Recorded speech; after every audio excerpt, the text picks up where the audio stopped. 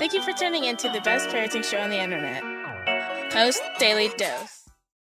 Hey there, Christy Saul, the co-founder of the Post Institute, coming at you live on this fabulous Friday. I see that my internet, it keeps recording, but it's a little in and out, so hopefully our episode of Post Daily Dose won't be interrupted tonight. But of course, I want to give a quick plug for Brian's book, From Fear to Love. Great book, incredible book, and you can get it on promotion. feartolovebook.com. feartolovebook.com. $7.95. That's the shipping and handling. It's just the basic cost of printing the book and getting it out to you guys. So, and when you order it from the promotion, you also get an audio recording of the book as well as a additional free podcast. So that's kind of cool. This month I've been talking about Adoption Month and Adoption Awareness Month. It's a big month for the world of adoption. November is. So there's sort of, in all arenas, there's always a little controversy. So it's our attempt to speak to all of it so that we can have deep understanding and an open heart for all the aspects of adoption so that we can bring it back to being all about the kids. So until we speak about the stress that's in the adult arena, then that stress just keeps being this little hidden factor, right? It's like a hidden factor that's a big driving force. But as we were talking last night, when you shine the light, Brian talks about when you shine the light in the subconscious and we bring these subconscious things to our conscious awareness, then oftentimes they don't stand up well in the light because then we become conscious of it. We can examine it from a different lens, from a different place of understanding. And in that time, often those stories that we've been telling ourselves or those expectations or the way we've done things just because it's how we do it, it may not stand up so well when we get a closer look. So the same is true when we talk about just like the arena of adoption. So Adoption Awareness Month and Adoption Month. So Adoption Month is an attempt for us to bring awareness to the public that there is a tremendous need. There's a huge need for adoptive families, that children need permanency. And so the statistics tell us that 10,000 children per day, 10,000 children per day become orphans. And so that means since I started doing this monthly podcast, today is now November 6th. So just since November 1st, 60,000 more children have become orphans. So it's a pretty big deal, isn't it? There are over 140 million orphans worldwide. And obviously that number's growing, isn't it? There are almost 500,000 children in foster care in the U.S. And we know that oftentimes with foster care, there are frequent moves. Every move is a repeat trauma. It is a repeat of what feels like rejection, and it is a repeat of abandonment. And it's very difficult for those kids.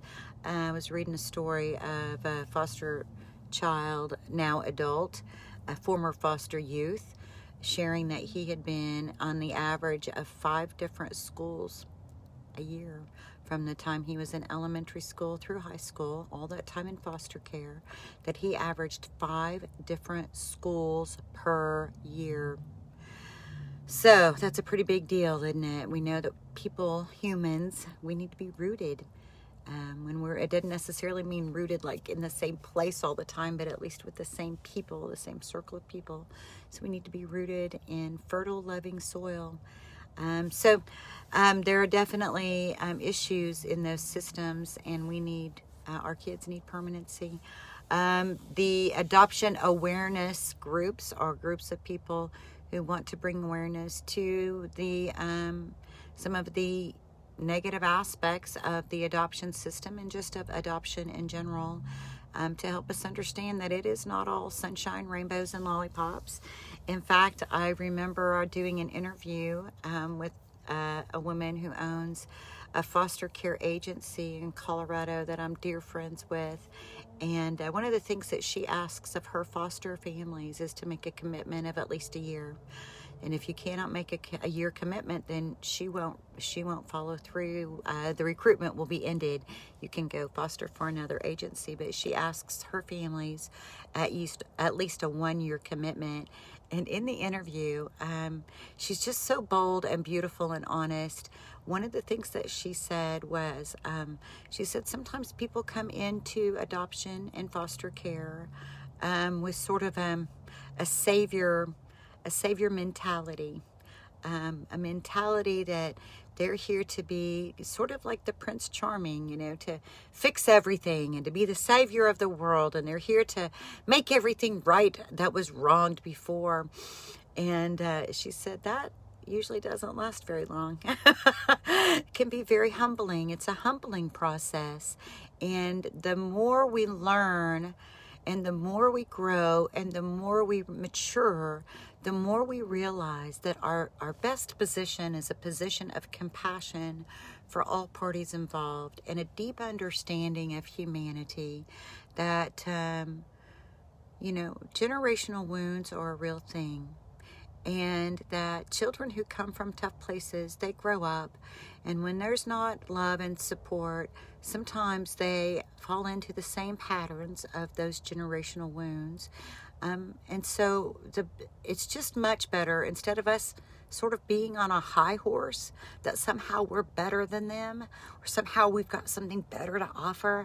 If we just really humble ourselves and stand in a place of humility and servanthood, when we hold that space of having a servant's heart, then that really allows us to have love and compassion for everyone, and to just be able to be grateful, to have an attitude of gratitude, to be able to be servants and to be parents in the lives of children who need parents. And so, that's sort of, in my mind, that just speaks so much about what we can really bring to the table of authenticity versus arrogance. That's a big thing to say, I know. And I'm not saying that with any intent to be hurtful to anyone, but just to, from my own experience, there have been times I've been arrogant, and I'll tell you what, that's one of the best places to be, so that you can be dropped down a notch. And so we learn from that, we learn to step out of blame and to just, there's lots of work to be done, and the blame game just really doesn't get us anywhere. So, hey, Carrie, it's nice to see you. And Lala, it is good to see you. Tammy, I see you watching. It's Friday. I know I mentioned last night, Marley and I are on the road. I don't know, but I am exceptionally tired. I'm ready for it to be bedtime, and it's only 6:30. And I realized that today was, there was a lot more stress. There was a big undercurrent of stress. One, just in the atmosphere, because here in the United States of America, we're anxiously wondering who's going to be our next president. And I think not only are we wondering that, but I think there's an undercurrent of anxiety just about how our country is going to take the news of whatever the winning vote is. I think there's some anxiety about how our country will take the news, and hopefully whatever the news is, we'll take it with maturity. So that's my hope. And then for me personally, I just want to share. I'm just going to talk because it helps. So I'm going to process with you guys a little bit my experience. So Marley is still a minor. She's 16. But this upcoming procedure that she's going to have is going to be in an adult surgery unit, which is a good thing, I believe. But I found it interesting how differently we were treated going through the adult process versus the treatment that we get in the children's process. And I don't know if it's unique, so I don't want to say this is like a big statement. I mean, it was just the experience at this one hospital on this one day. But what I did feel like was that we're treated with a lot more respect at the children's unit than what we were treated at the adult unit. Just even as, the experience, you think about the experience people have and how from the beginning to the end, it has an impact. And so our very first piece was even trying to find the right building and the right parking. And when I couldn't figure out where I needed to go, there was no place for me to park to go in and ask.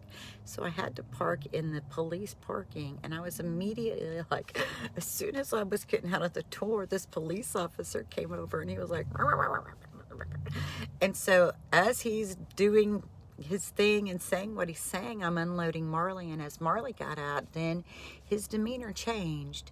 And so I'm just going to say, that was something I noticed. So, think about your kids as they're getting older. Think about your older teens. Think about your young adults. And have grace. Have grace. They may have to be a little bit prepared that the adult world may not treat them the same way that they were treated when they were little children. And the difficulty with that is when it comes to trauma, this is important. When it comes to trauma, the world isn't going to see their regression. The world may not understand when we stress, we regress. So your 20-year-old who regresses to the point of a toddler, the world may not have the level of compassion for them that they need. And that is a big deal for our kids. Kim's she's making a point. Yes, I'm a nurse, served adults 20 years and been at a children's hospital the past 4. There is a world of difference and it's very sad.